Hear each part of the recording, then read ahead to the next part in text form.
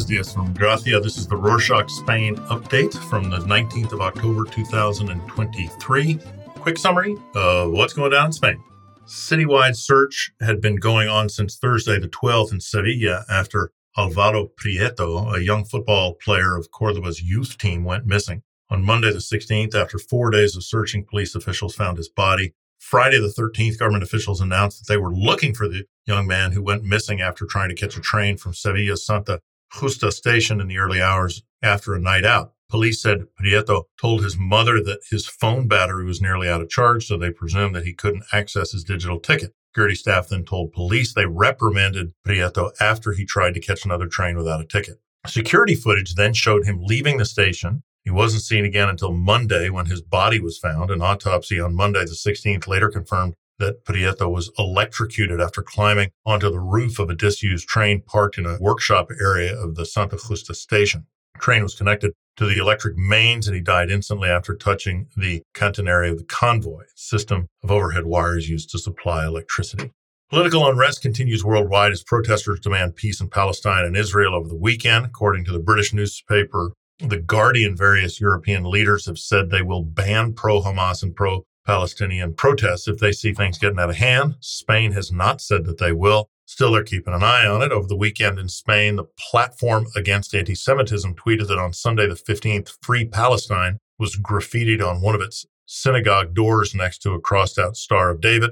At the same time, the Israelite community of Barcelona has reportedly canceled upcoming events due to security concerns. It's not all violent or destructive, though. In Madrid, hundreds of protesters, including children and Podemos political party members Maria Teresa Perez, Ione Belarra, and Isa Serra attended a peaceful Free Palestine demonstration on Sunday the 15th with signs saying, "No to the war, end apartheid," and "How many more people have to die?" Next day, hundreds more attended a peaceful protest against the Israel-Hamas war in the capital, calling for peace. In Barcelona, on Saturday the 14th, protesters called for the government to stop providing weapons to Israel. Still, Palestinian protests in Madrid on Sunday hasn't gone unnoticed by the Israeli embassy in Spain. Neither has the comments of Ione Belarra, Minister of Social Rights and Acting Secretary General. On Sunday the 14th, she told the government that Israeli President Benjamin Bibi Netanyahu needs to be taken before the International Criminal Court for war crimes. 48 hours later, on Monday the 16th, the Israeli embassy released a statement condemning members of the Spanish government for their recent comments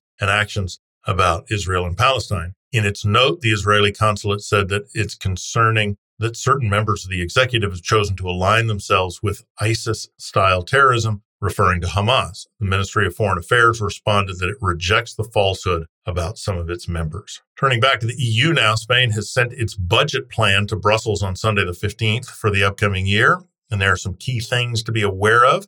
The executive has estimated the country's GDP will grow by 2% next year instead of 2.4% because of downward trends within the Eurozone. At the same time, they said that they will create more full-time jobs and that unemployment will be below 11%. It's been at 12% since June 2023. There are no changes to inflation. The budget also states they won't renew the anti-inflation measures to help households with rising costs. For example, value-added tax cuts on basic food items and discounted transport. However, to move forward, the next elected government has got to approve all these plans. Speaking of Brussels, the European Union has taken Spain to the European Court of Justice for not complying with railroad regulations involving the railway operator Adif and railway company Renfe and the Spanish government. According to Brussels, Adif and Renfe are not independent of the state since the government handpicks the board of directors of each organization. Thus, the government can influence the pacts between the operator and the railway company. Popular journalist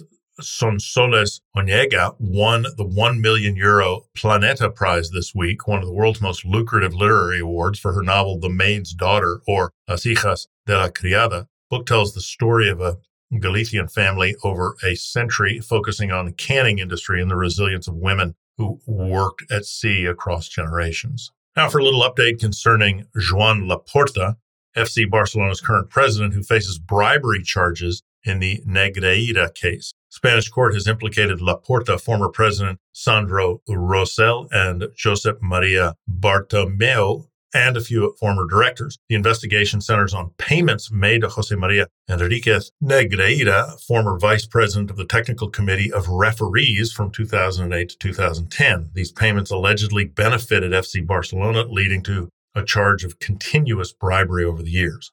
Next up, residents of Orcasitas near Madrid's Chinatown in Usera have been dealing with renovation nightmares. For context, Orcasitas was established as a settlement for overcrowding and immigration in Usera in the 50s. However, the infrastructure wasn't there, so people self-constructed their homes. This led to the Orcasitas Neighborhood Association. After almost 50 years, homes were deteriorating and dangerous, so the association sought funding from the Madrid City Council to upgrade homes. The project was successful, even earning praise from the European Commission for Energy Efficiency. However, it seems no one read the fine print. Since 2015, residents have had 100 euros deducted from their minimum pensions because of the tax on the grants they received. Many residents also paid out of pocket on their 2002 tax returns, even though the grants were allocated to the community association. All of this has undoubtedly caused financial strain, especially for elderly residents. From static housing to floating vessels, Barcelona Port will restrict access to major cruises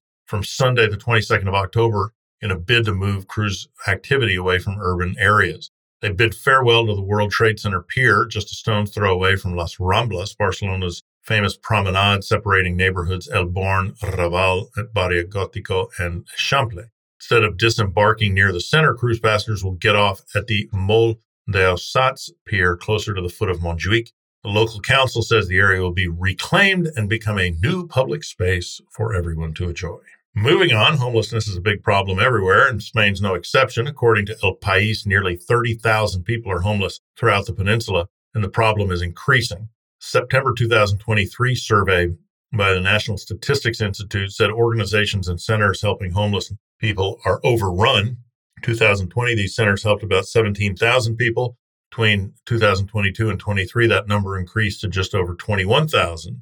What can be done about it now? On Monday, the 16th, consulting firm Ernst & Young presented an economic solution report to the private sector. The study estimates homelessness could be solved with an initial investment of a mere 1.2 billion euros, further money for assistance programs, and by using Spain's 3.4 million empty houses. You want to get involved and help people living on streets? There's a Barcelona-based volunteer-led charity called Esperanza, which means hope in English. There are 2 routes out on Saturday and Sunday where they have pre-prepared food, clothes, and hot drinks to those most in need. Equally, there are lots of other ways to get involved, linked to the Esperanza website in the show notes. And finally, if you want to learn about Spain's environmental challenges, Greenpeace investigates the biggest polluters and solutions, namely fossil fuels, droughts, and fires. Find out more about their report in the show notes. I assure you it is very interesting. And that's it for this week. Thank you for joining us. Before we leave, we have a quick question for those following us for a while. How are we doing in terms of bias, axe grinding, that kind of thing? Try to be independent, stick to the facts and context. How are we doing? Seem a little bit biased? Let us know. We're happy to see the Rorschach Spain community is growing. We want to be best that we can. Tell us your thoughts and opinions at spain@rorschach.com. Hasta la próxima.